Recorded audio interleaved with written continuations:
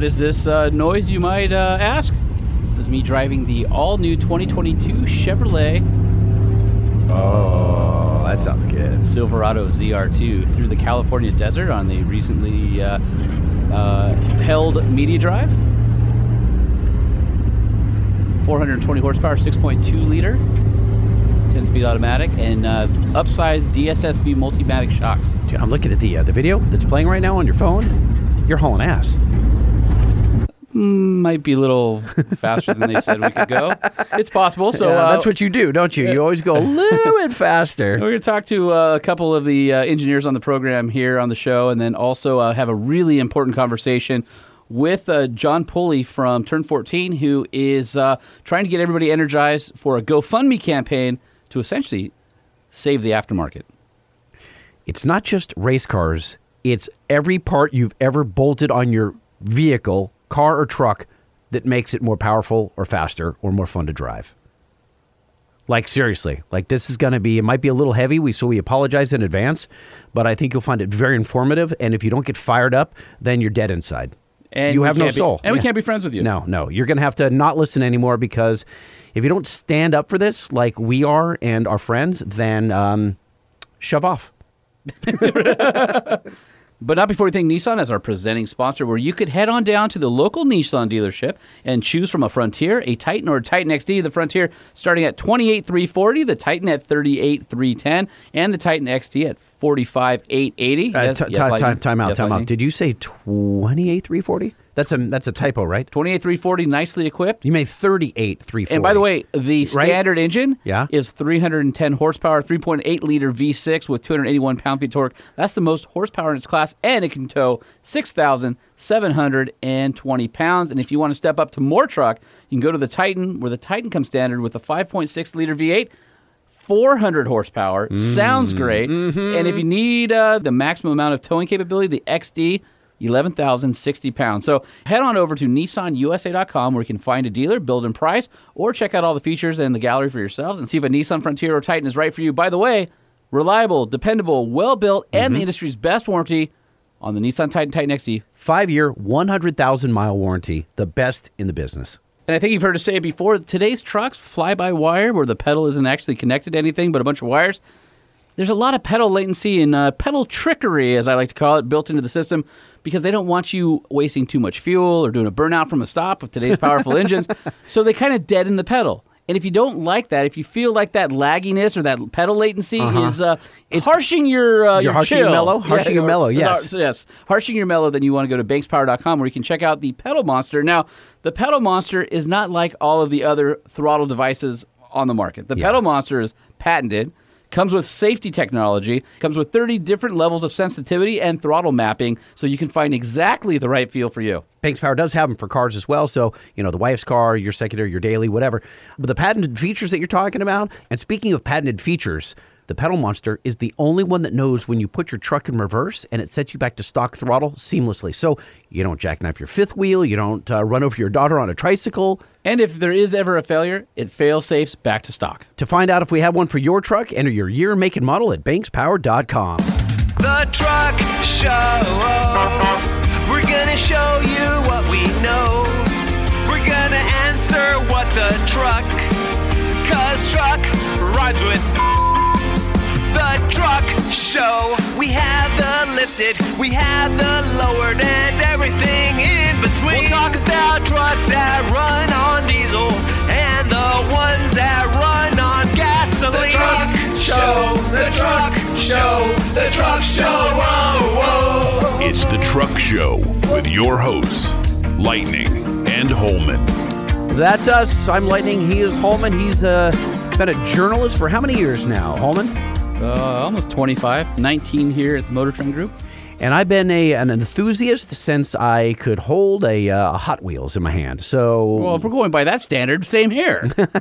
Well, I'm not a journalist. I didn't know how to compare myself to your stature. So I guess the level playing field is that we're both enthusiasts. What's up, everybody? It's Sean Holman from Four Wheeler, and I am in the 2022 Chevy Silverado ZR2. And this thing is, I guess, analogous to a Toyota TRD Pro, except instead of a hybrid twin-turbo V6, you get a 6.2-liter, 420 horsepower, and 460 pound-foot of torque V8 connected to a 10-speed automatic transmission. The big news on the ZR2 is that it ups off-road capability of the Silverado platform to a different level. You've got 33-inch tires, front and rear lockers, and the biggest star of the show is the Multimatic DSSV spool valve shock. So if you are familiar with the Colorado ZR2 and its shocks, you're really going to like what the Silverado has to offer. The spool valve shocks are pretty much the only, Chevy's the only one in the market using the DSSV technology. And instead of having your typical monotube shock that has a piston with a shim stack, these shocks use spool valves, and on the Silverado it's a 3-chamber design, so there's basically 3 bodies welded together and a lot of flow, a lot of fluid. They work really well. They, just like in the Colorado, you can feel just how great they are, soaking up a lot of force in a very small amount of stroke. So we're talking about 10 inches of thereabouts, a little under in front travel, and right around 11 in rear travel, which in the front's about 2 inches more than the standard Silverado. So that's quite a bit. And with these new Multimatic shocks, it definitely takes this truck to the next level. It already has a really great, solid platform, really super strong and tight body, no creaks and rattles, anything like that. Handles great. DSSVs have a great on-road ride. It feels very taut without being harsh. And in a lot of really plush off-road vehicles that maybe feel like a marshmallow where you blow through that travel, you don't really have that with the Multimatics. Instead, you can just feel it's almost hydraulic in a sense in the weight, especially at the end limits of the travel, where it feels like a hydraulic bump stop without the harshness or noise. And so we're out here in the desert in California, and we're on this really great kind of dirt road. It's got whoops and it's graded, and we're going about 30 miles an hour. But I thought we would put it into the best mode that the Silverado has to offer, and that is when you hold down the ESC button for about 7 seconds and all the nannies go off, making this a truly driver's vehicle. One other thing is this V8 breathes through a GM Performance exhaust system, which sounds absolutely awesome when you get under power. It's very healthy. It's got plenty of torque, and I think we'll find a spot just down here, and we'll open it up just a little bit so you can kind of see, what it's like to feel the ZR2. So this is again a really great competitor to like the TRD Pro Tundra, maybe the Ford Tremors. This is not the competition for the wide wheelbase or wide track trucks like a Raptor or TRX. Those are still kind of a next level, but this is probably the one of the best off-road packages you can get out of the regular width trucks. And also this has a full complement of skid plating, tow hooks, all the things that you want in an off-road machine. So we're gonna drive.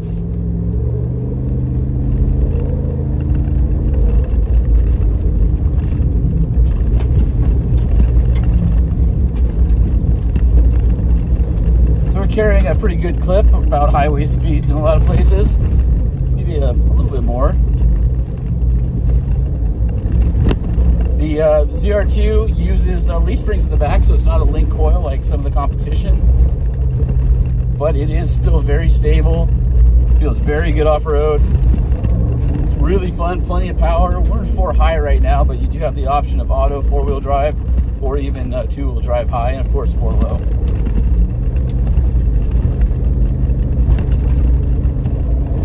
We can see this truck being a lot of fun for trail work, or for those of you who enjoy blasting through the desert on roads like these. It's absolutely at home out here, and just a riot. It's just with that big old V8, there's so much torque. You're never wanting for power in terms of power delivery or anything like that.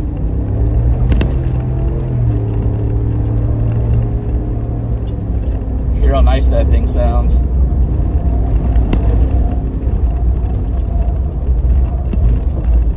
The truck's also very tossable, where you can drift it into a corner, and especially with that ESC button pushed, it lets you be a driver. So many vehicles today are ready to throw the nannies at you, and end all the fun too early before you get yourself into trouble. But if you're somebody who likes to drive and you know how to drive at the limits, this truck will reward you with a really fun chassis, especially for its size and its weight. It's very tossable and very responsive. The other thing that we really like about this truck is the brakes are fantastic and a really great steering feel. So all those things that make you want to drive something and enjoy it, the Chevy Silverado ZR2 has.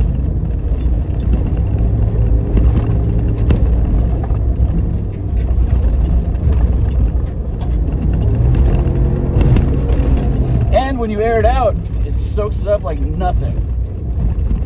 So anyway, I'm going to get back to driving this thing sideways around corners and airing it out some more while I still have it before I get yelled at by Chevy. All right, so it's Holman, and I'm here with, I'm going to mess up your name, Jim Holtgraven. Nailed it. Yeah! And Jeff Scott, the man with 2 first names? 3, actually, but I'm not going to tell you the third one. They say never trust anybody with that many first names, so... All right, we're out here in beautiful Joshua Tree National Park, and we are on the Chevy Silverado ZR2 drive. You two are pretty important to the program. Yep, so I'm the lead development engineer for the Silverado ZR2. Hey, Sean, I'm the vehicle dynamics lead on the Silverado ZR2. So arguably, the ZR2's importance in the lineup surrounds its suspension and off-road capability. So I would say that's pretty important to your role, Jeff, right? Yeah, that's exactly what I make it fun to drive. So we just did, I don't know, about 30 miles or so, maybe a little bit more. So the rule was don't go over 50. I did not go over 50, and I got it off the ground at least twice. And I will tell you that those Multimatic DSSV dampers were fantastic. So, Jim, let's start with you and talk about ZR2, maybe some of the technology on it, how it came to be. Obviously, it's following in the footsteps, if you will, of the success of the ZR2 on the midsize Colorado platform. And this sort of is taking another step forward to what the ZR2 brand means within the walls of Chevy. Yeah, that's correct, Sean. So on the Silverado ZR2, we really wanted to push something that was a great performer on-road as well as the capable off-road. So we wanted to have the nice everyday features, comfort creatures you're used to on the inside. Something you can drive every day around town, get in any kind of parking spots or anywhere you would normally do, but then be able to take it out on weekends, tow something to the dunes, and run the truck out on the dunes or through trails wherever you go. Kind of some of the features that help that, we redesigned the front and rear end to really help with the ground clearance, help with your approach and departure angles. And then in addition to that, the Multimatic dampers, as you mentioned, that's a huge enabler.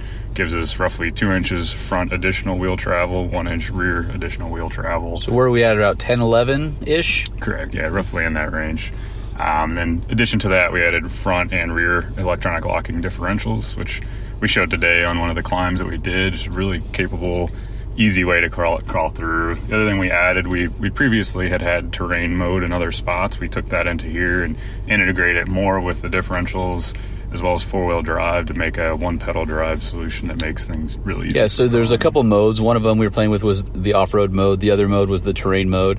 And terrain mode is a little bit more of a point and shoot, and off-road mode seems to be more of a driver's mode. Is that kind of how it filters out? It's along those lines. In addition to that, when you're in terrain mode, it's a version of one-pedal drive. So if you're in four-wheel drive high, it's going to still allow you to coast and not completely come to a stop, but kind of just an assist where as you let off the accelerator, it's going to start bringing you down. I won't lie, it messed me up for a minute because I kept thinking I had the parking brake on, and I'm like, what's going on? Oh, terrain mode. Went back to off-road because I like to have as little of those features on, and it's nice that you can still, as the driver, decide what level of engagement you want the vehicle to have in terms of being a driver's vehicle, nannies, all the aids. And so we've got a diverse group of journalists here of really every skill level. And the truck, we're, amazingly enough, we're ahead of schedule on our lunch stop because it's capable enough that even people who don't spend a lot of time off-road had a really easy time driving it out. And, we're doing 30 or 40 miles an hour off-road, which, these aren't smooth trails. There's a lot of rocks and holes and things like that. So for some of the more novice drivers to come out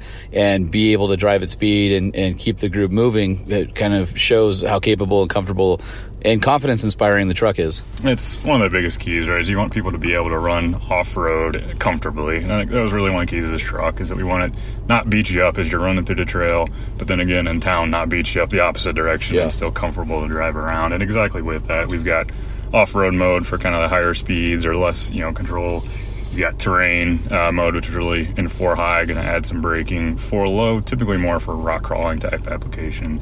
And then as you get into, you've got front, you could run the rear locker in any mode, any gears. You could be 2-wheel drive rear locker only.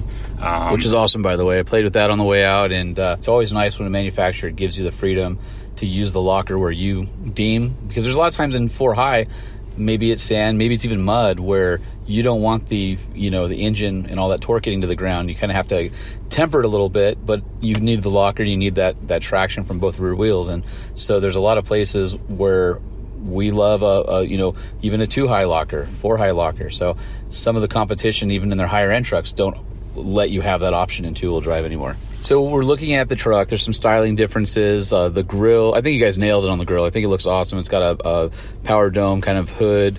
You talked about the reshaped front bumpers that improve approach angles. Plus, it's a steel bumper and the end caps come off. So if you want to take them off to get more clearance in the corners, if you're going to go rock crawling, or if you damage them, easy to just replace the wing on the bumper and not the whole thing. More skid plating. Again, you went to lockers. The exhaust is tucked up high and out of the way in the back. This is a 6.2 V8. So 420 horse and 460 torque. Correct. And that's with the 10-speed automatic, which has so far proven to be a really, really good transmission and really well matched to both the 5.3 and the 6.2 in these trucks. Yeah, and just to give you a background for the tucked exhaust, that was a learning through our development process, similar to a lot of our other trucks. We had the exhaust coming out the back with the bezels. We found as we went through, it was a spot where we could damage them and didn't give us the departure angles that we were looking for. So I think just a learning as we go through, test these trucks. I think as we mentioned today in the presentation, we've tested them throughout 5 states, through Tennessee, Arizona, California, Michigan, a lot of different types of terrain to find out where they, how we can make them work everywhere. And the new interior is gorgeous. The dash, was a 12.3 inch driver information center and a 13.4 inch on the center stack. Correct. So on top of that, thanks for mentioning that. We love being able to show the no Google Automotive Services built-in system on a 13.4 inch screen. In addition, we have the large heads-up display screen too, I think, which we showed some of the folks today. You can have your off-road information up there while you're driving, so you're not having to look down, and you can see your all the different directions your truck's moving. Yeah, it was pretty awesome. I was playing with the heads-up display modes, and the dash is once you kind of get the layout, it's pretty intuitive, but all the buttons are kind of arranged where you want them. But one thing you guys do that I like is that sort of piano toggle switch style that came in the Colorado. It's now made into other products in the GM lineup, including the Silverado. And so the things that you're going to push a button and want to get into right away, like lockers and electronic stability control and all that, are great because you can just hit it. It's right there. And as with the Colorado, if you hold down the ESC button for a while, the magic fun mode comes up on the screen.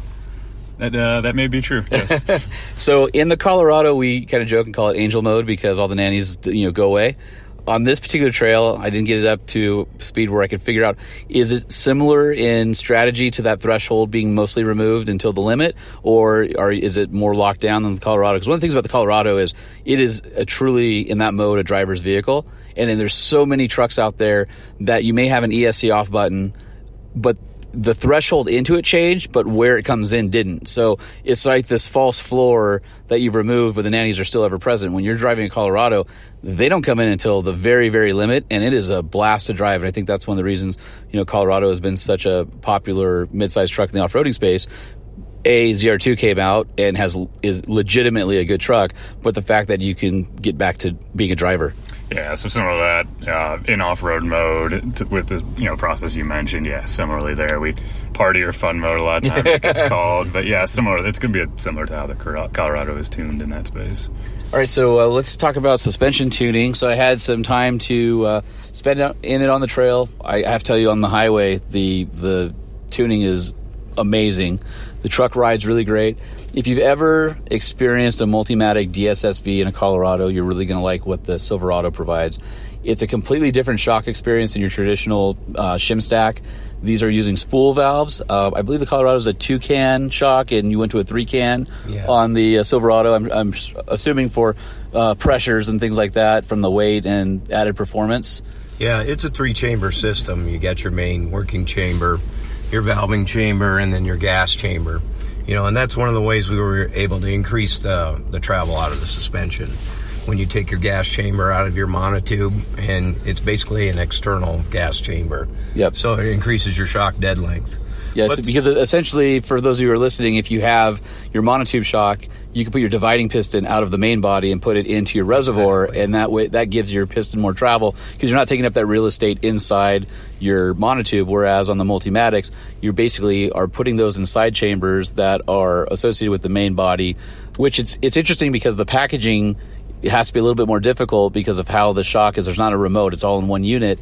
But the DSSVs are interesting because the feel is almost hydraulic, where you never really crash into the jounces. It's almost like a bypass shock or something that has like a hydraulic bump stop, except because it's all internal, you don't hear that pad hitting and you don't have the harshness that comes in through the chassis. And I might have aired it out a couple times, and upon landing, you could really feel how well it controls that secondary motion. But most of all is on the Multimatics, it's taut while being compliant. It's not plush, so it's not going to blow through travel like some of the competition does with the other shocks. It always feels really composed and sporty, but not harsh. And I don't know how to describe it other than that, but it's this very different feel than anything else on the market. Well, what really makes the DSSV dampers, a great damper for an off-road application is it's a position-sensitive damper, right? Think of it as your wheel working in a normal range of travel, so we can tune it for on-road comfort, but then you have high-velocity end-of-travel damping available with the other spool valve that you can get a large amount of control off-road, high-velocity whoops, or washboard. So you're really able to tune in two separate ranges that you want for an off-road vehicle to be comfortable on road. The other thing about the DSSV, so the spool valve, when you're talking about it, if you think of a standard shock, has a piston rod with a piston, and then there's a bunch of shims under it that change the flow of it. And if you want to have a bypass shock, you basically can tune the piston hard and put bypass ports around it. The Multimatic has these chambers, and the flow of the shock is interesting because in a standard reservoir, you're going back and forth in the hose, whereas in a Multimatic DSSV damper, there's check valves and all the fluid's being used all the time, which means that from a thermal management standpoint and from a just a working standpoint, you have access to all the fluid in the shock. And so it's completely different in these little spool valves that look like if you can think of an old Japanese car that has the power antenna icon, that's sort of like the window of a spool valve looks like, and these little reliefs or windows open up as the shock goes through its travel. And it looks like Jeff's pulling out a spool valve right now. Never leave home without it. Check it out. So we're looks like the world's most expensive fidget toy. But you're absolutely right, Sean. One of the main advantages from the spool valve application in an off-road world is it's more resistant to viscosity changes of the oil, which means heat. Right? You're going to see less fade with a spool valve type shock. And you guys have put these on, for Hall Racing. Chad's been using a race version of the shock on the Silverado, which I still think has finished every race that it started. Yes. Had a chance to ride with him back at Yuma when he was in that truck for the very first time.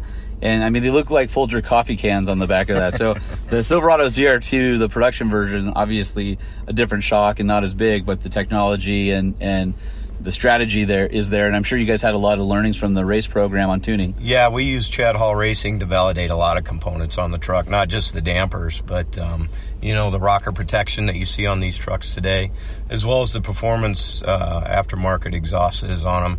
And we have one other thing that's coming soon to dealers is a steel drive shaft that was validated on Chad Hall's race truck.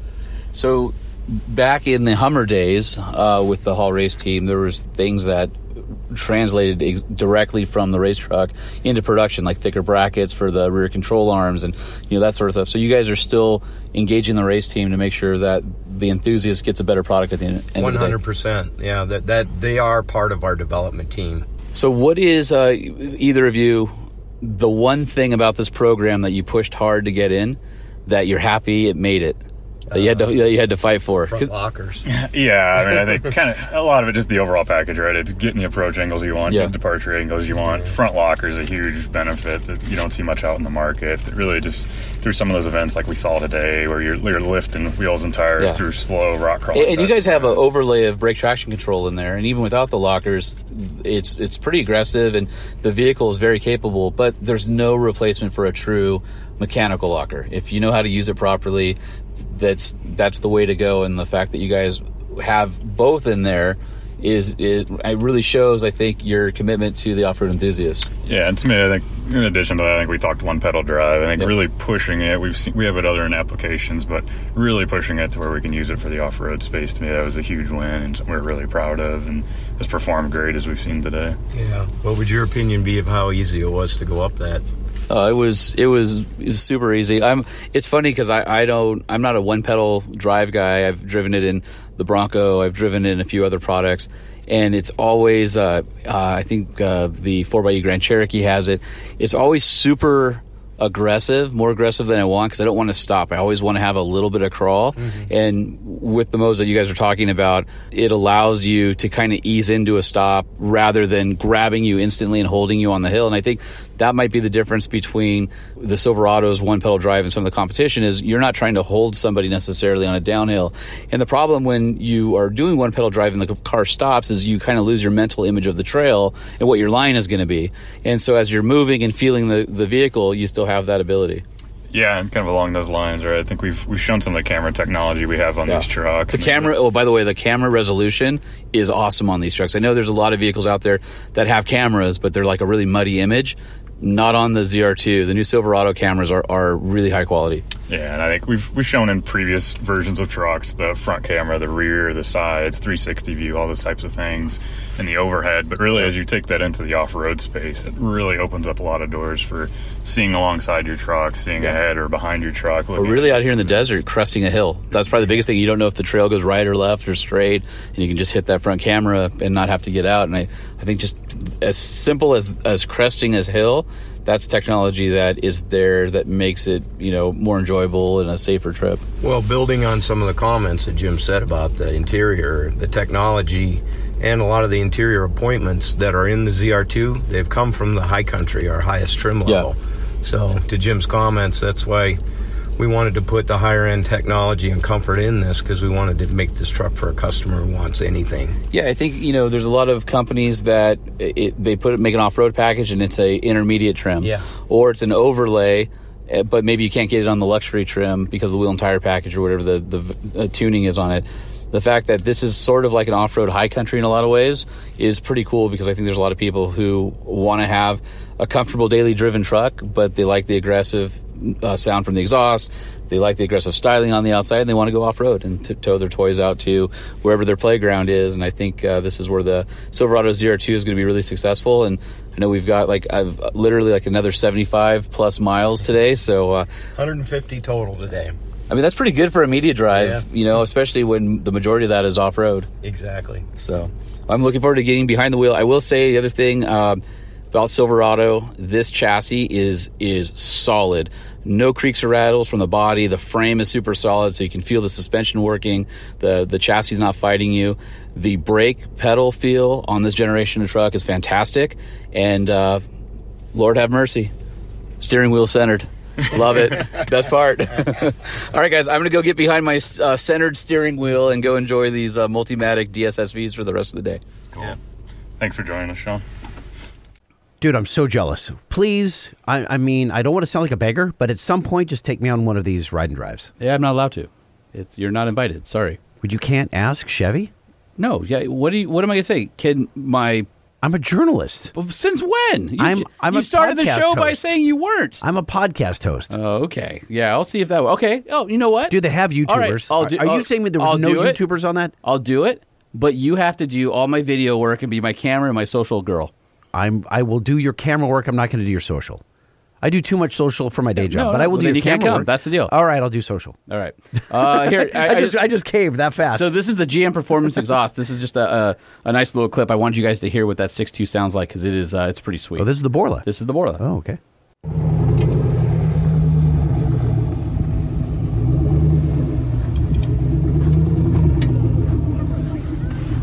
That's not your typical Chevy. That's it. Actually, climbing a big off-camber mountain, so you can kind of hear it under load a little bit. But sure sounds nice. Yeah, that's a nice. I wonder what that would be. Would that be closer to the S-Type or the Attack? I think that's more S-Type, aggressive, but not on the bitter edge because you don't want any droning. Sounded great on the highway. It was kind of interesting. I didn't have a chance to crawl under there, but I believe it's probably a true dual because as you're going through the desert like 2000, you could kind of hear the pulses behind you. It was really kind of just funky. It was awesome. But man, you get on it, it's just like, just don't do that again. Don't do that again. All right, well, save that for your wife. All right, well, in lieu of that, why don't we get into some news? What's new in trucks? We need to know. What's new in trucks? We need to know. What's new in trucks? We need to know. Lifted, lowered, and everything in between. What's happening in the world of trucks? Solid. It was all right. Solid. All right. Solid. It was all right. I thought it was good. Hey, Lightning, did you hear? I did not. At least I don't think so. What you got? But you're not sure. No, I'm going to say with some confidence. No, I have not heard. But you're not sure? No, I'm still not sure. Well, you're making me have self-doubts. Do I know the story or not? I got a Proceed. couple EV interesting stories here. So I probably don't know. Have you heard what Rivians are going for in the secondary market right now? Holy No, I have not. moly. No. One recently... Can I guess? Sure. I'm going to say that a fully loaded Rivian R1T is going for $116,000. $139,000 for a used R1T launch edition. Wow. And then there was another one that was something like... Explains why I've only seen 2 on Southern California highways. Why? Because they're all being squirreled away in containers for I guess so. flipping them. There's another one sold for, I believe it was $159,000, something like that. Like $160,000 Yeah. for an EV truck. Well, that's not the thing about it. Okay, whatever. People pay what they pay, but I mean that's almost double. That's crazy. That's just crazy money. No comprende. And then also, I don't know if you heard about this one. No! God, please, no! No! I've not heard. I don't think. There was a gentleman who bought 2 GMC Hummers at the same time, and he was auctioning one of them at no reserve. He purchased it at a Mecum auction earlier this year for over, get this, $280,000. No, that's not true. And because there's no reserve, if the truck doesn't exceed 286, Yeah. then guess what? He lost his butt on that one. You get nothing! You lose! Good day, sir! So it'll be interesting to see. I haven't seen the follow-up. I don't know if it has been auctioned yet, but it was one of those deals where you're like, hold your breath for the guy, because I believe this one was on Bring a Trailer. Let me see if I can find it really quick, because it would be interesting to see, like, is this guy... what do you tell your wife? Oh, dude, it's sold. It's sold? It sold a couple days ago. You're kidding me. $275,000. Well, that's just... $275,000. That's just ridiculous. On Bring a Trailer, no less. That's ridiculous. Wow. Come on now. It just blows my mind what You said people are... $275,000, $275,000 for a Hummer, Freaking wild. for an electric Hummer. Dude, it's wild. So who's got that kind of? Is this like a sheik or someone who bought No, it? I think it's just a collector, and it sounds like he almost broke even. So, wow. Just the numbers. I mean, you're talking, absolute supercar territory here, and yeah, it's nothing short of mind-boggling. Hey, Lightning, did you hear? I don't think so. As we've alluded, the Nissan Frontier is now America's second best-selling midsize. Congratulations, Nissan. Chevy Colorado behind it, followed by the Jeep Gladiator, and then the Ford Ranger behind that. And, of course, number 1 right now is the Toyota Tacoma, but that's huge for Nissan. So the Tacoma sold through March 53,182 units, and it's a 20% decline year over year, while the Nissan Frontier saw a 107.8% surge, and they are up at 22,405. sold through March. Oh, listen, hold on so a second. still half the volume of Toyota, but they're ramping up and obviously supply chain and all that. But, dude, that's massive for those guys. You can hear them from their main office. That's it right there. And the Chevy Colorado is in third place with approximately 800 or so less sales, with a 9.9% drop. They're at 21,693. GMC only sold 6,160 Canyon. So if you combine those two, that platform is second, but as the brands are split out, GMC comes in fourth. And it's sort of interesting. Jeep Gladiator is behind there in fourth place, 17,912. Although that's been one of those ones definitely affected by the market and supply chain issues. Ford's Ranger rounds out the top five. Guess how many sales? Ranger. 17,639, and that's actually fewer than what Ford sold with the Maverick. Oh, do you think they're You can saying believe that? they're saying So the Maverick sold 19,245 through March. the Ranger brand manager is saying Well, they have the new Rangers coming out this year, but I just thought it was interesting. Also, if you look at the Hyundai Santa Cruz, which is the other unibody small pickup truck out there, it sold 8,400, which is actually respectable, I would think. And Ridgelines, 9,189 to round out the unibody pickup truck. So the Frontier, 22,000, holding its own. That's pretty great. It's a great little truck, and if you haven't seen one, we always say it in the beginning, at the end of the show, head to your local Nissan dealership or NissanUSA.com. It's worth you checking out, especially if you're looking for a good, solid mid-sized pickup truck. Hey, Lightning, did you hear? No! No, no, no, no, no, no, no, no, no! I don't think so. Buying a Ram 1500 TRX in Australia will cost you, what do you think? Okay. Keep in mind this is an aftermarket right-hand drive conversion. Okay. In American dollars? In American dollars. $235,000. And what would that be in Australian dollars? 100. I don't have a clue. That's why I asked. Why do you put yourself in a corner like that? Because it's fun. I don't know. No, you're wrong on both counts. 180,000 US dollars, Yeah. or 245,000 in Australian dollars. That's what I meant. I would have said exactly right. that. Right. Right. Exactly. It's interesting because they do that right-hand drive conversion. They have to do everything. They have to. The dash is all screwed up. It's like a mirror image. Even where like the TRX buttons are. Yeah, but where are they getting all that stuff? I'm not sure how it works. That would be interesting to call an Australian company that does right-hand drive conversions. Are they just 3D printing everything? So it's all like I don't know. No, I'm sure they probably go to the same suppliers as the OE. That's why it's so expensive. And say, hey, we need 1,000 dashes in reverse. Do you know how expensive it would be to make just only 1,000 dashes? Yes, that's why this absurdly That's expensive. why this thing is double the price. Wow. It looks like, according to this article, the TRX examples being completed in partnership with SCD Remanufactured Vehicles. I guess they specialize in right-hand drive conversions of various U.S. domestic market pickup trucks. And they've got sale listings on their website, which is pretty interesting. But there's a steering transfer technology that uses a pair of 90-degree gearboxes so that the steering wheel can be shifted to the other side of the vehicle without changing the OEM steering geometry. I kind of want to dig into this a little bit more. I think that'd be an interesting topic for the show, is like, was it required to take a U.S. truck and make it right-hand drive? I don't know. And they do have fairly stringent rules over there. You know what I mean? Very stringent rules. Even a Ram 1500 limited crew cab starts at 139,500 Australian dollars or 105 American dollars.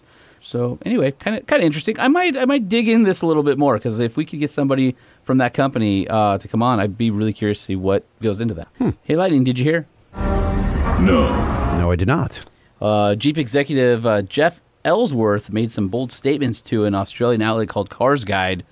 Apparently, he said something about Toyota and said, after being asked if Jeep had a better off-road package on the market, he didn't even hesitate, but said, "I'm biased, but for sure," and went on to say, "There are different types of off-roading, and I have respect for Toyota, so nothing against them, but when it comes to rock crawling, Toyota can't do what we can do." Burn. And our good friend Jim Morrison over at Jeep in the U.S. also is not one to shy away from calling out the competition. So it's always fun to see what the executives are willing to put out there. But after driving the new Grand Cherokee 4xe, and I've driven both the regular gas two-door and the long wheelbase 3-row, They are an incredibly capable vehicle, so it's no surprise to me that the executives are bold on their product. I love when they shot call. Oh, absolutely. Hey, Lightning, did you hear? No, no, no, no, no, no! I don't think so. More Hummer EV news. Number one is the reviews are out in First Drive and are very positive. You can head over to MotorTrend.com and read the Motor Trend review or the four-wheeler review, I think by our good friend Jason Gonerman. But also apparently 75% of all Hummer EV reservation holders are new to the GMC brand, which is exactly, I think, what those guys are hoping to see when they put out a new product like that. And Lightning, did you hear? No. As far as I know, no, I haven't. Can you elaborate? Motor Trend recently shared the 10 quickest pickup trucks they've ever tested. I thought that was kind of an interesting article. Okay. Now, not fast, quickest. Quickest. So these are all 0 to 60 times, right? Does it annoy you as a journalist when people say quick when they mean fast and fast when they mean quick? No, because I just try and write to the lowest common denominator sometimes. And Me. Yes. God, thank you for your honesty. So they did a list of the quickest accelerating production trucks that Motor Trend's ever tested. And by the way, if you look at the criteria, it was trucks by 0 to 60, but if multiple trucks had the same 0 to 60, then the quarter mile result was the tiebreaker. All right? Sure, So that's what we're going to go off of here. And let's see. Number 10. 10. Any guesses? Number 10 is going to be a Ford Raptor. Ford F-150 FX4 Tremor, a 2014 model. This was the single cab with the twin-turbo 3.5-liter EcoBoost V6. So in that trim at that point in time was 365 horsepower and 420 pound-feet with a 6-speed automatic. 0 to 60 was 5.8 seconds. And quarter mile was 14.3 at 94.4. Okay. Which is pretty fast. Yeah, not This bad. is 2014. This is 8 years ago. Wow. So, I mean, that's right. Like, Yeah, it stands. It's a pretty big deal. Yeah. All right, next one. 9. Number 9, I'm going to guess Honda Ridgeline. 2016 GMC Sierra Denali 4x4. Also 5.8 seconds to 60. It has the same 6.2 liter as the Silverado. This one was with the 8-speed automatic. And it ran the quarter mile at 14.2 at 97.1. And if I remember correctly, at that time, that may have been the fastest truck that we tested in the quarter mile at Truck Trend because we hit the speed limit right as we went through the quarter. I believe it hit at 98 or 99, and it was like, whoa, that's pretty fast. Okay. Of course, we've had faster since then, but 14.2 at 97.1. 8. I'm going to say the Cyclone. Okay, 2009 Dodge Ram Sport RT. Care to guess? The last two actually were 5.8 seconds. So I will say 5.5 seconds. This is 5.7 seconds.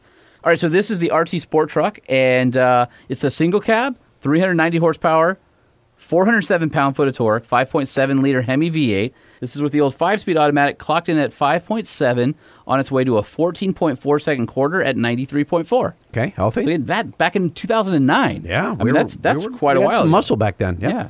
7. Next one I'm going to say is, I'm going to go down, let's say 5.6 then. We're going in tenths. Oh, you're going in tenths. Okay, can you tell me what truck you think it is? Sure, I'm going to stick with the Cyclone.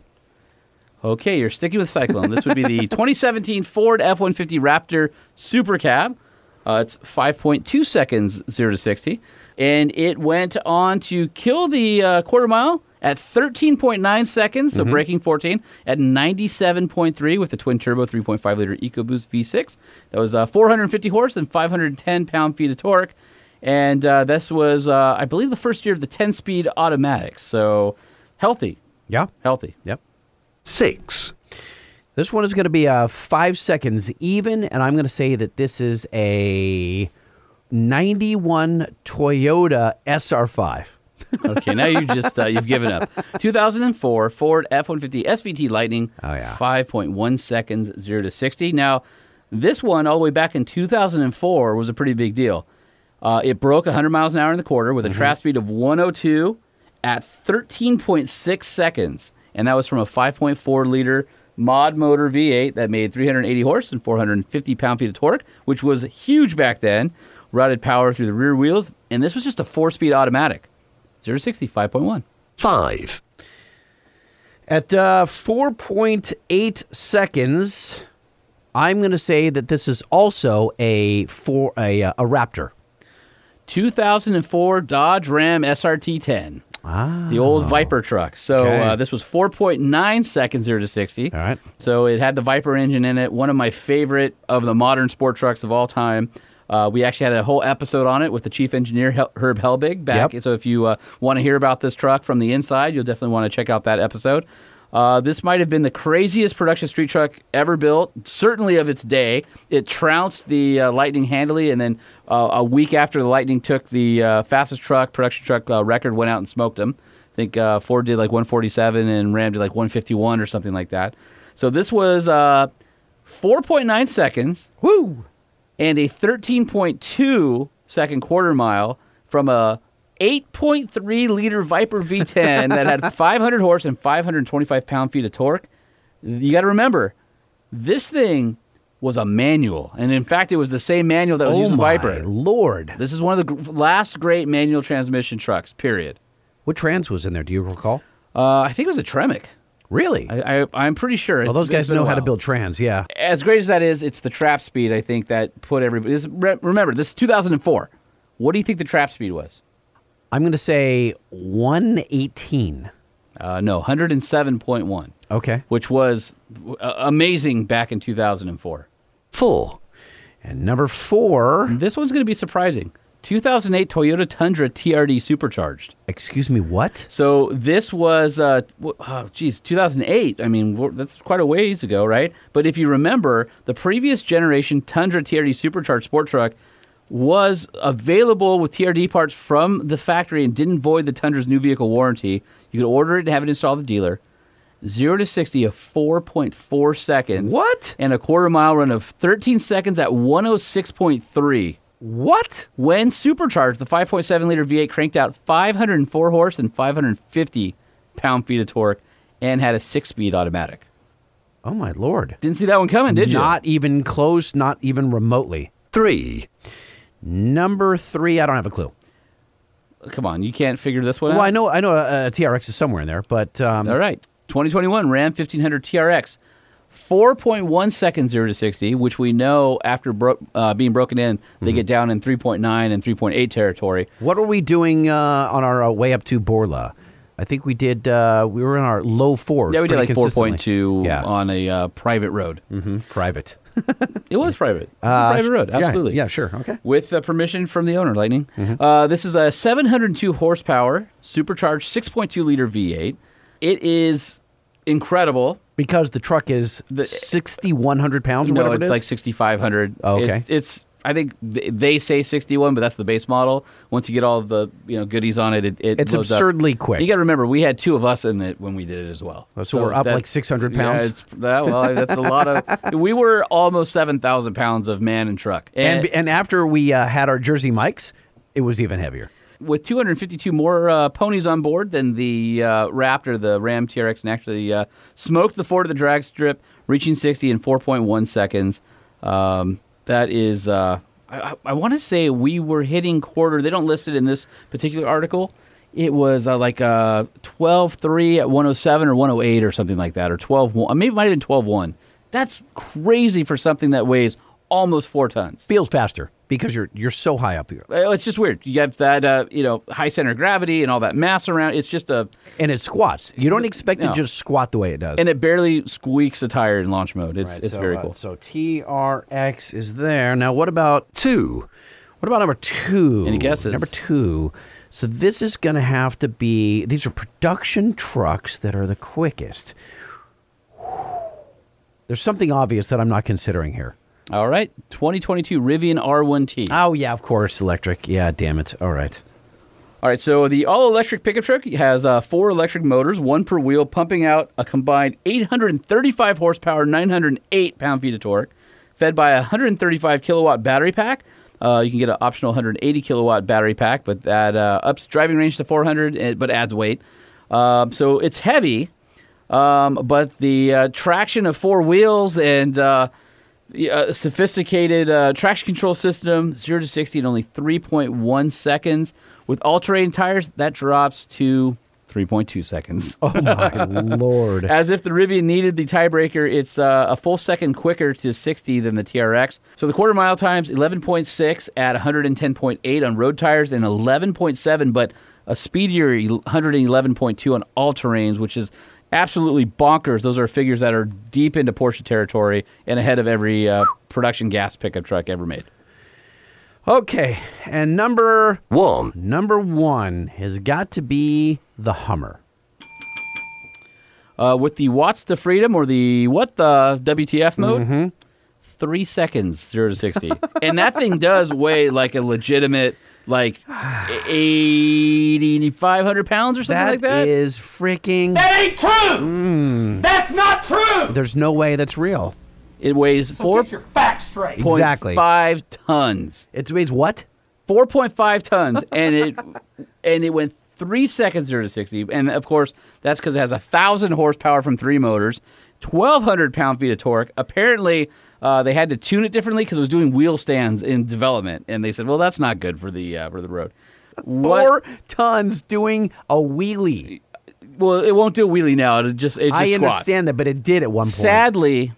Sadly, the Rivian beat it in the quarter mile by 0.1 seconds, but a legitimate 6 miles per hour, I'm sure, because it's way more slippery in the Aerostream and also way less weight. Yeah. But hey, 11.7 at 105 is still a mind-boggling number from something that weighs 9,000 pounds. Wow. So there you have it. There's all of the crazy, awesome, quickest trucks that Motor Trend has ever tested. All right, let's get into our interview with John Pulley from Turn 14 because I really want to drill down on this RPM Act. Thanks for calling Turn 14 Distribution. Transferring to John Pulley. Ooh, I like the music. Nice. Hi, this is John. John, it's Lightning and Holman from the Truck Show podcast. How you doing, my friend? How are you? Great. How you guys doing? We're great. Sorry, We're sweating right now. Yeah, we're sweating a little bit. It's 100 degrees in El Segundo, California. And the sun is shining through our concrete walls and the one window. It's like a prison cell that's padded, and the heat is radiating through the walls. So if one of us passes out during the interview, just hang up. No, just send help, please. Oh, yeah, send help, please. Well, I'm in a monsoon on the East Coast, so right there with you on the crazy what I wouldn't weather. give to be in a monsoon right now. No, I don't think we want to be in a monsoon. There's a monsoon in my shirt right now. So, John, you don't know this, but our podcast studio is next to the Photo Cove at Motor Trend over by LAX. And they built us this beautiful studio, but the problem is they forgot air conditioning. No, that's not true. I built us this beautiful studio in this abandoned room that used to hold the company's e-waste.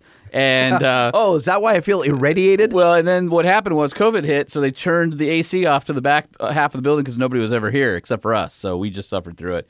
And we do this for our listeners because we love them. Mm-hmm. Well, we love them so much that we need them to understand what the RPM Act is all about. So that is why we got John on the phone. And before we can talk to you, we've got a quick intro. So, John, hold on 1 second. Pull up a stool and share. Pull up a stool and share a story. Pull up a stool and share. How about you pull up a stool and share with us? Sorry, John. Everyone gets an embarrassing intro. Well, so we're talking about the RPM Act, which is the act that we're trying to get Congress to pass to protect your right to convert your factory vehicle into a race car, which is something that we have all done for decades and decades. And I think, John, as you have in one of the things you put out, it is an American pastime. And a few years ago, the EPA changed the ways that they translated the rules and have basically made criminals out of all of us. And so you have started a GoFundMe page, and we'll give that out. But why don't you walk us through a little bit about your passion for defending the RPM Act and building awareness behind it? Sure.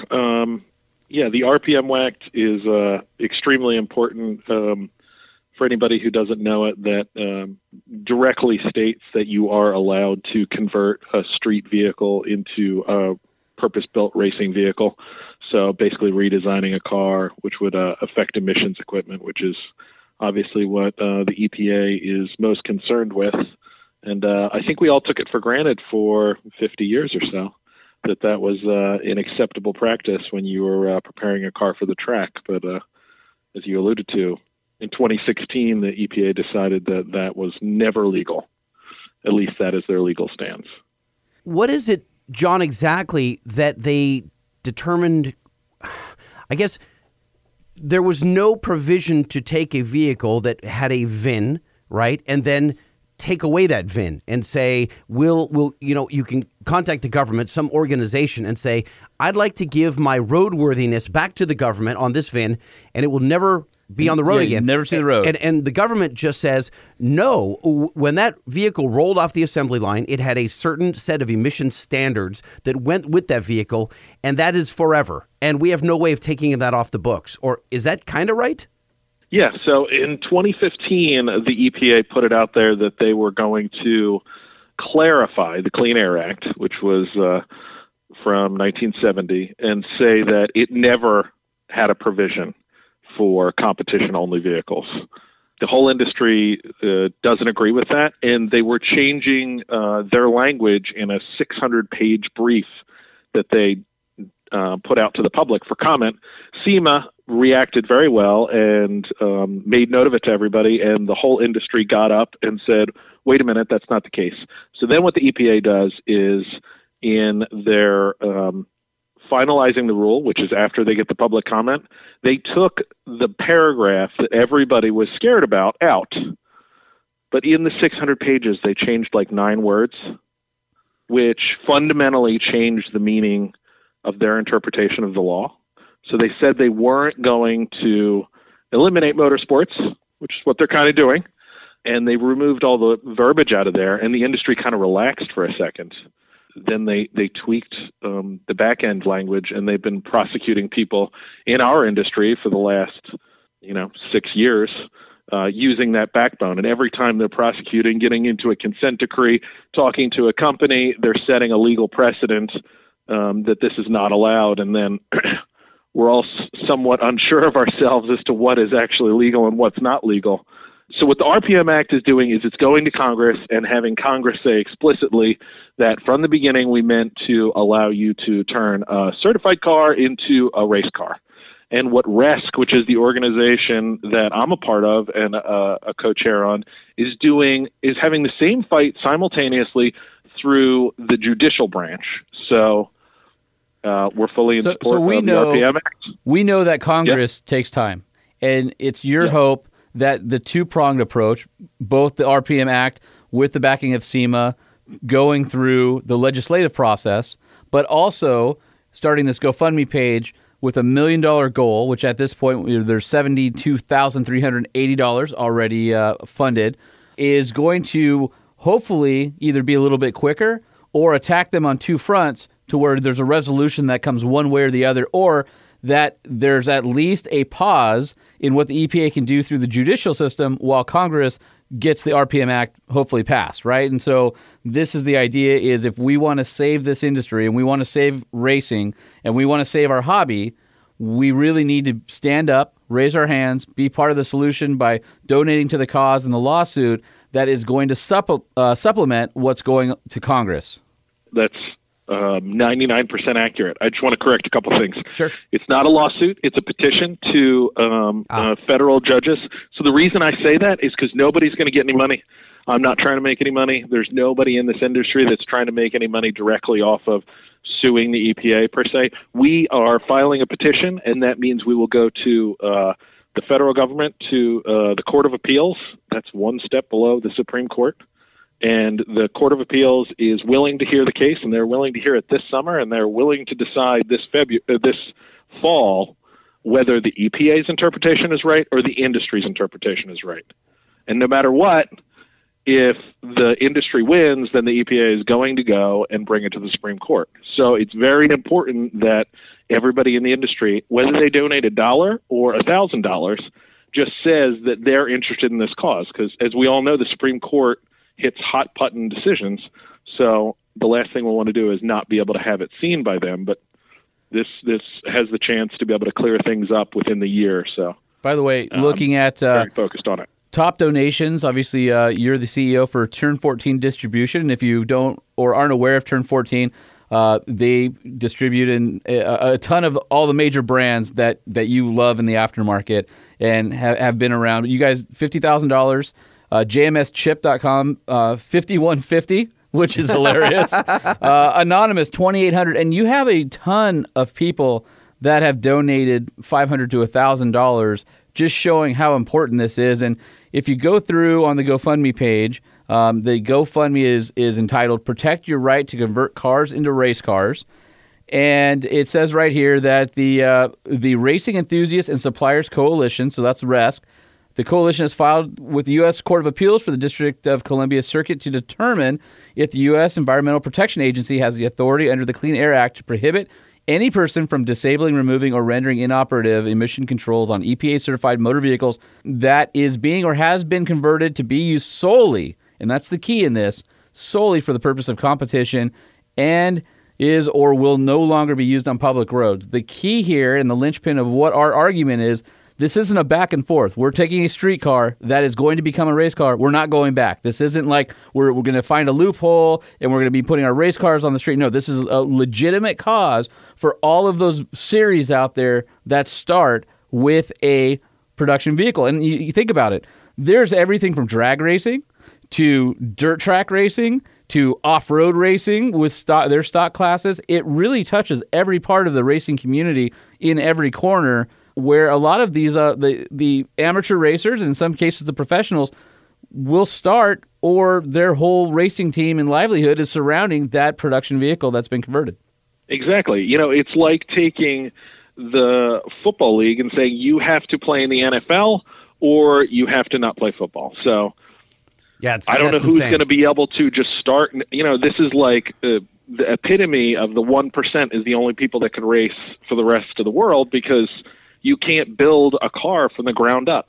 So it's not just a certified car. It's a certified engine, too. So you're still not going to be able to take your transplant engine out of a wrecked car. It had a VIN. It's been certified. It can never be used. So unless somebody knows how we're going to be pouring new engine blocks without the OEs, there's no more racing. It's just eliminated. Now, John, it's actually preposterous. Like I can't even believe it when I'm saying it. Yeah, I know. When you say it out loud and you hear yourself say it, you almost can't believe that those are the words that we've come to this, that it's that dire that you're going to destroy a multi-billion-dollar industry with 9 words that have been changed in a document because somebody at the EPA has a hard for antagonizing the automotive community. Obviously, it's clear that they don't want cars, period, to some level, and they're going to make it as hard as it is to do anything that surrounds the enjoyment of the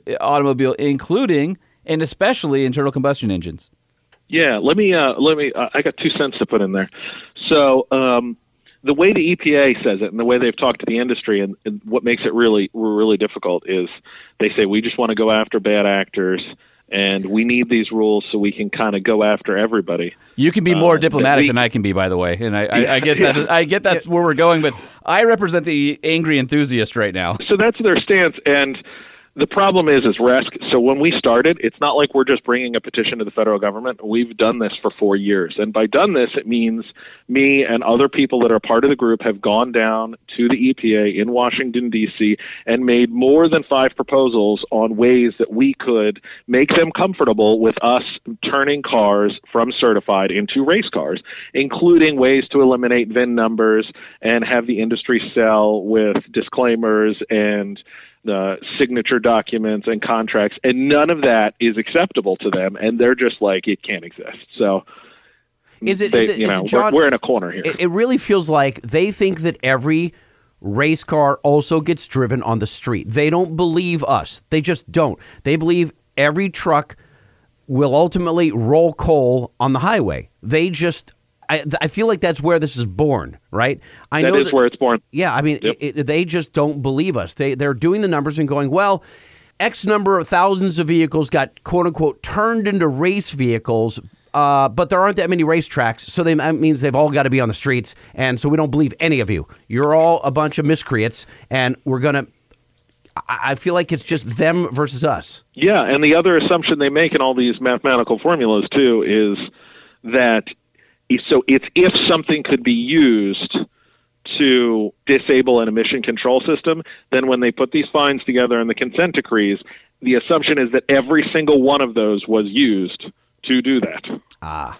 Yeah, I mean, it's you can have an exhaust that fits 20 years of car, and there is 1 year where it removes a catalytic converter, and the instructions can say if you're in that 1 year, you need to chop your OEM catalytic converter and you need to weld it in there because we're all trying to fight SKU proliferation. We don't need one part number for every single model year. So say you write that in your instructions, you're real clear. It's illegal to not do that.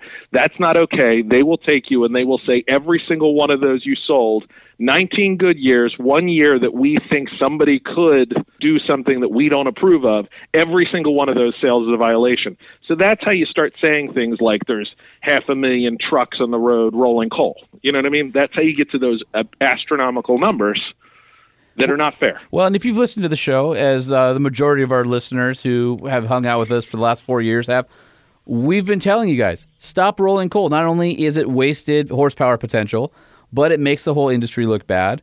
And stop being obvious and stop doing the I'm in Mexico deletes. Like, those are obvious things that you're trying to skirt the law. We're telling you, don't do that stuff. No, it's social media that's making everything worse. This is the stuff that is leading to, we may not even have aftermarket parts available if it goes to the extreme end of, this could just be the stepping stone of the entire industry going away. That's why we have to be responsible, and that's why we have to play within the rules, because there's the one bad actor that's going to paint the brush for everybody. I mean, and we've had people who, listen, our friend Corey Willis, who has gone through everything with EPA from him tuning and deleting trucks. He's come on here and explained where he came from, why he did it, what his thought process was, and where he's at today. And he's been enlightened by the realities of where we're going. And it's no longer something where you can laugh off and go, oh, don't worry, I did in Mexico, bro, or I'm gonna light it in my truck this weekend, wink, wink. No, stop doing that stuff, because you're gonna ruin it for all of us. And it's sad. It's sad that this is where we're at. Look, if you're gonna sling drugs or buy drugs, don't do it out in front of everyone. Like, go find a darkened alley and do it there. Like, I'm serious. And don't do it at don't do it all. But I liken this to the drug industry. If so ephedrine is what they use to make meth, right? Ephedrine is in every single Sudafed pill you take to stop your sniffles. All right, so they don't get rid of Sudafed because people are breaking it down and turning it into methamphetamine. They've decided that this drug is too important for people like Holman and I who have allergies and don't do meth like we need it, right? So they've found a balance.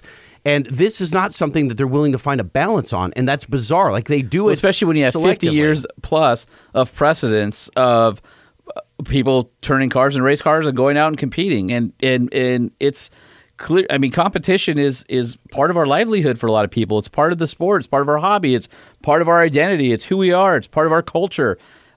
For a body in the government to arbitrarily decide one day that we're done, we're going to change some language, and ruin those decades of the thing we love is pretty amazing. And again, you guys need to go to the Protect Your Right to Convert Cars into Race Cars on GoFundMe. $1, $5, $1,000, it's all going to matter, because this is something that could affect the future and your loves of the automobile and trucks and racing and the aftermarket and even your bolt-on exhaust down the line. And we'll share the links, of course, on all of our socials. So I'm a business-to-business distributor, and I'm just here to tell you that it's not just those major parts anymore. It's like they're looking at a standalone engine management system for a race car not existing. Like, this is the death of racing. Like, this is like... You're talking about Motec and Haltech, or maybe AEM. I'm talking about billet pistons. I'm talking about billet pistons not being allowed. I'm talking about, like, it just nothing being acceptable. Like, these are not things you put on street cars. These are things that are 100% for race cars, but they're saying you can't build it because it's made for a certified car. So if it's got a tag that says it could fit into a certified engine, then that can be a violation. So it's so much farther than people understand.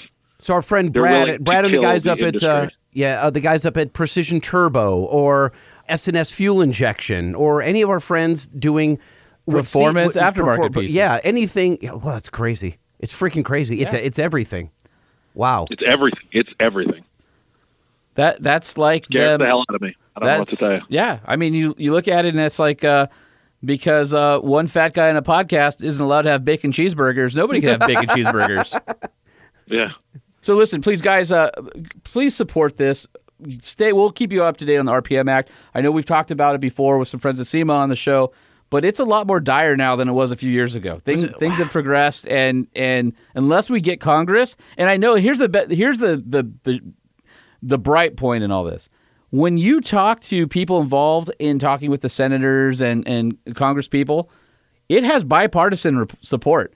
There are people on both sides of the aisle who love cars, and thankfully, there are a lot of enthusiasts in Congress. It's a matter of the timing, getting it there, and getting hopefully with a friendly congressional class to take this on and do something about it. Well, and John, we're a podcast. We've got tens of thousands of listeners, but we're not, Good Morning America, right? We're not. And so how do you get to the Good Morning Americas, or how do you get to the guy who, I don't know, how do you get to everyone and let every car enthusiast know? Like any guy that's ever bought an exhaust system for his car, that could go away. How do you get the word out to the world? Well, to the U.S. anyway.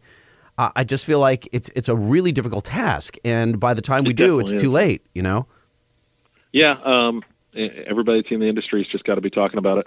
I will say that one really good thing that about this lawsuit is, win or lose, it should help SEMA push the RPM Act across the finish line, because what we're doing is we're making the EPA say what they haven't said outright before. So I've included on the GoFundMe the 3 pieces of court documents, because we're already in court filing documents, and we're just waiting to get to verbal arguments, which will be this year.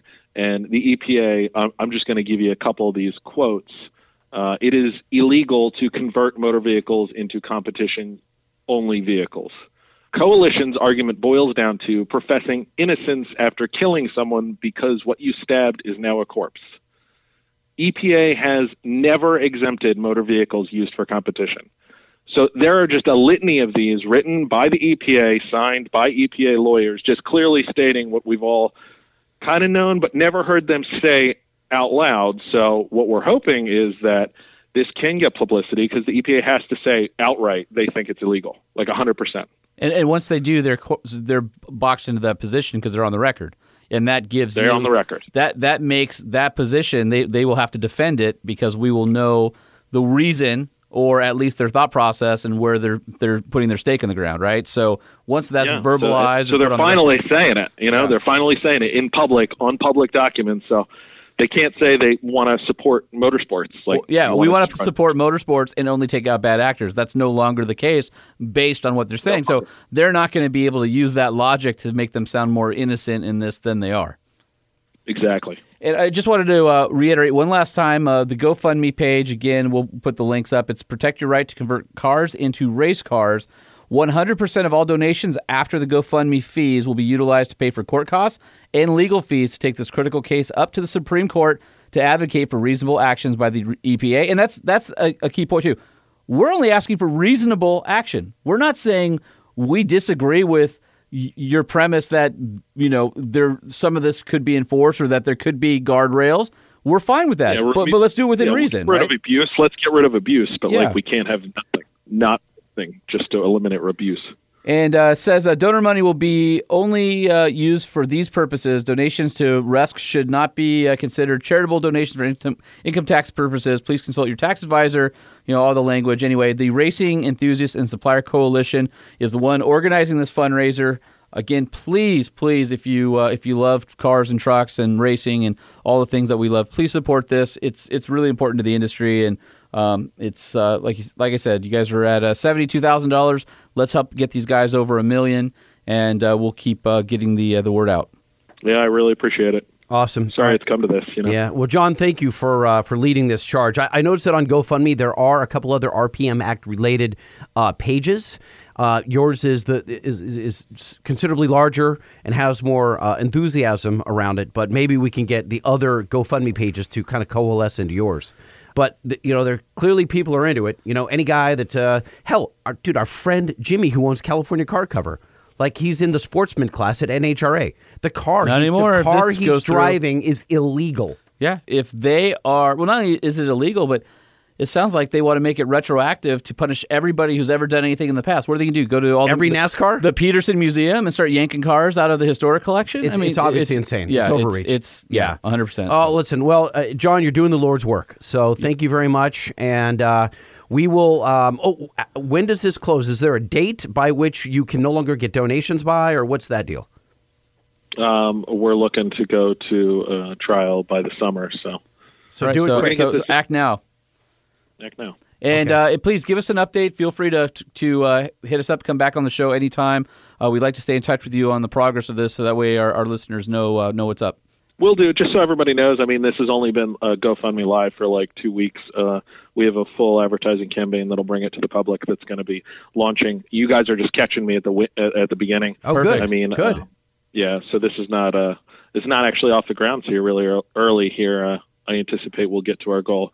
We've had other goals in the past when we went to them with other solutions, the EPA with other solutions, and been able to get to those easily. Right. So, well, what people don't know about Turn 14, by the way, is that Turn 14 basically came out of nowhere to guys in the aftermarket and crushed the others. Like, so when they decide on a plan, they do it. They do it. They knock it out of the park. Like, it's just incredible. So if you were like a mom and pop shop and you were buying from one of the other distributors, and all of a sudden you log on to turn14.com, you're like, oh, that's how distribution should be These guys are a business-to-business distributor.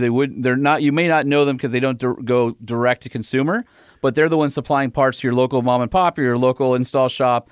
So that they can put those parts on your vehicle, and they support, again, a massive amount of all the brands that you've ever heard of, and great company, and John's the CEO. So, again, thanks for putting your time into this, and keep us in the loop, and we'll have you back on.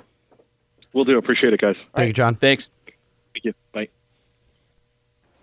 Holman, I feel like it's been forever since we've done read reviews, so if you guys can leave us a review, sincerely, we really, really appreciate it. It helps us get heard. It helps us discoverability. Yeah, I mean, it's. I don't think there's an algorithm, but there are people we know for sure at Apple. There's 100% an algorithm. Well, and this factors into what Apple calls their coolness rating or hotness scale or something like that. Well, we need this. So leave us a rating if you'd be so kind on Apple Podcasts or Spotify. Spotify now has a lot of you are listening on Spotify, and they do have reviews there. So please do leave us a review.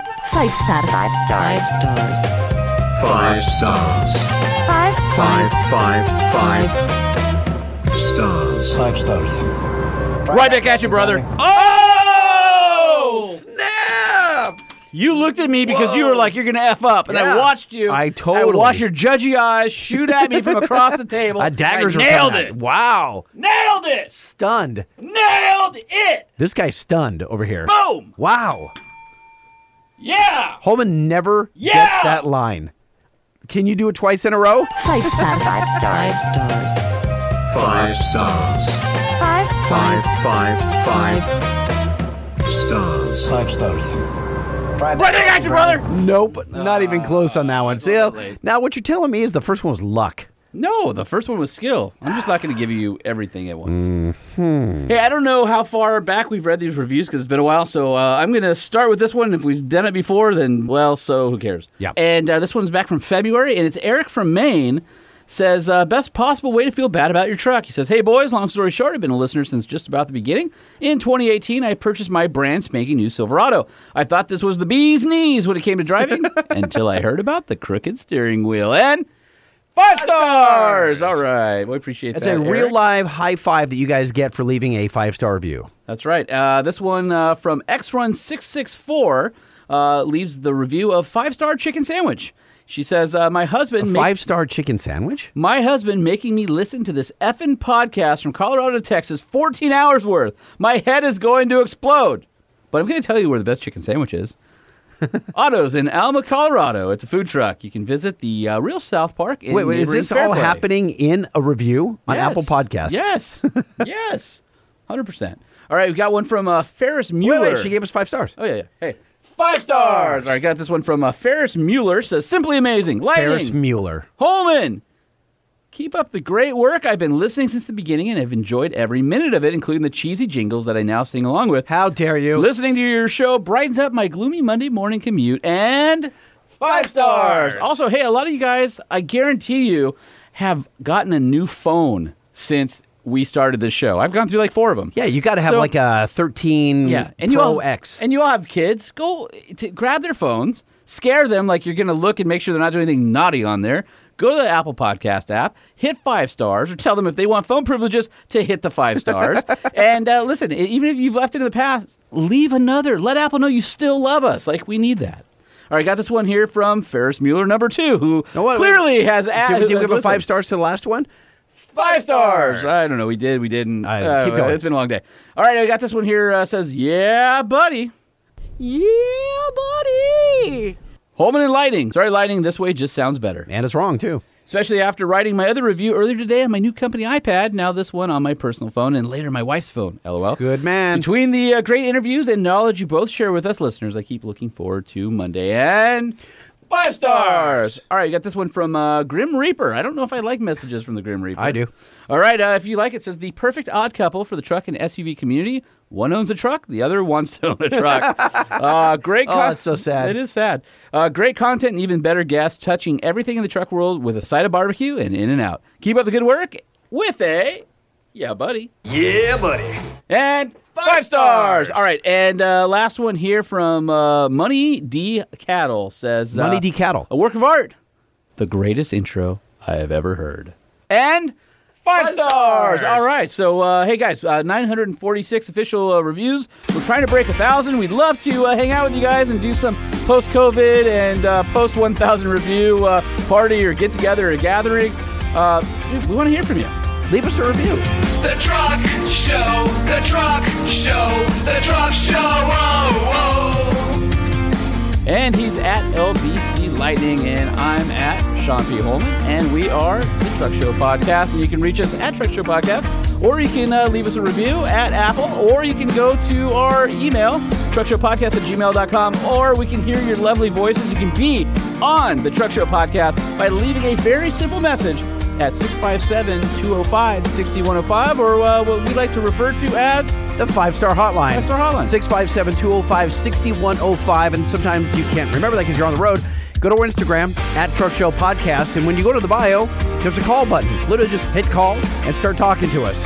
Hey guys, there's a way to go camping with us. Last opportunity, head over to olafevents.com. It's OLAF as in Overlanding Adventure Families, as much as that and pains me to say. Put in the discount code Lightning Sucks, and you'll be able to hang out with us and go camping. Dude, the event just got released, and it's amazing. The lineup of the lineup, the schedule. Pan for Gold, have seminars on how to do. So wait a minute, we were in Stamp mills. Hold on a second. We were in the truck. Blacksmith. We were in the truck, and someone called you out and said, "There's no way that this is all." What was that conversation? Were they? There's like, are they you were talking with Billy, and they said, "There's no way that you're doing all this for what it costs." And he says, "Yeah, we are." So head on out to historic Goffs, California. Support the MDHCA.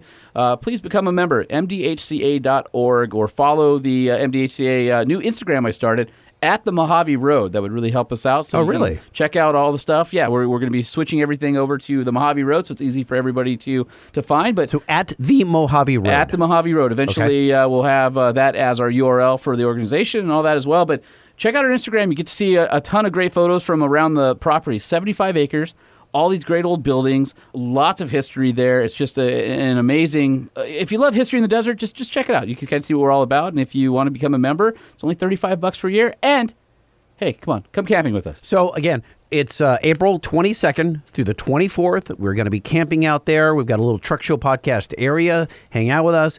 Holman's going to be mixing up making some food for us and telling some jokes and handing out some brown water. And you know what? I think one of my favorite parts is going out there with my kid and getting tutored by Billy Creech, Desert Explorer. Yes, you'll also get to meet Billy Creech in person, and he's doing a bunch of workshops on how to do, the Mojave Road, the Eastern Mojave Heritage Trail, overlanding, all that stuff. We've got, if you guys have ever bought the awesome books from the Mitchells, they have done a bunch of backcountry guides, and they will be there signing books Oh, no So kidding. if you have any other trail guides. So on the list, I saw we're panning for gold, right? Yep, first class miners will be out there, and you'll be able to pan for gold. We've got a bunch of 100-year-old stamp mills that we've resurrected, so you can see how those stamp mills used to crush ore.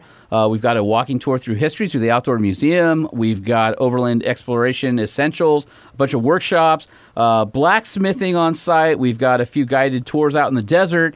God, there's so much. Now, which tour do you leave me for dead? None of them. I'll be too busy running around out there. Okay. Although Billy Creech did say that he was going to shoot me. I don't know that happened 100% on a phone accurate. call that I was listening in on. Well, that's because you played Billy Creech Desert Explorer for the 8th time. So there's also a course on how to do adventure riding and how to go overlanding, overland book signing, a raffle, the vendor row. Just a lot going on. It's going to be awesome. There. So April 22nd through the 24th. Last chance. You got to do it now. Yeah, it's in Goffs, California. OlafEvents.com. All right. Hope to see you out there. And if you do, bring your Nissan Titan out. Or if you have another truck, sell it and bring your brand new Nissan Titan out. It's that easy. With your 5-year, 100,000-mile warranty that came with that. And then if that's too much truck for you, just get the new Frontier if you can find one. They're hot sellers from what I hear. Order one and maybe you'll have one in time. It's a doubtful weekend. Yeah, that's going to be hard. Yeah, but you might go down to your local Nissan dealer and see what they got because maybe you'll get lucky and you can choose the one that came right off the truck. I'll take that red one on the back. Otherwise, head over to NissanUSA.com where you can build and price and check out all the features and see how much it would cost to put a Nissan in your driveway. But if you're stuck with a truck that it's got some pedal latency, it's got turbo lag, and you need to do something about that because it's driving you crazy in rush hour traffic, you need to step into a pedal monster from Banks Powers. It gets rid of the throttle enrichment delay that the OEs build in all too often. So that turbo lag that's driving them absolutely bonkers, it plugs in, and when you remove the pedal monster, it's like it was never there. So it's warranty friendly, so to speak. It's got all the safety features. When you go into reverse, it's the only throttle booster that sets you back to stock automatically, seamlessly, because you don't want to jackknife your trailer or run over grandma. It gives you all the sensitivity that you want. City, sport, and track modes, 10 levels of each. So depending on what truck you drive, whether it's an Eco Diesel, it's a big Ford 6.7, it's a Ram 6.7. Or a whole bunch of different cars. Yep, that too. You can dial in the perfect throttle sensitivity from your phone or the iDash, your choice. To find the right one for your car or truck, go to bankspower.com and type in your year, make, and model. Hey guys.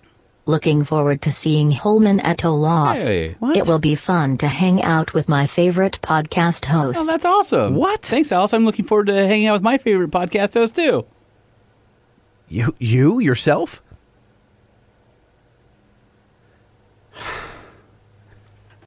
The Truck Show Podcast is a production of Motor Trend Group. This podcast was created and produced by Sean Holman and Jay Tillis with production elements by DJ Omar Khan. If you like what you've heard, please head over to Apple Podcasts and give us a 5-star rating. And if you're a fan of the Truck Show Podcast, we encourage you to visit and patronize our sponsors. Billy Creech, Desert Explorer. Hey ho! Teach us what you know. Go ahead, Billy. We're waiting.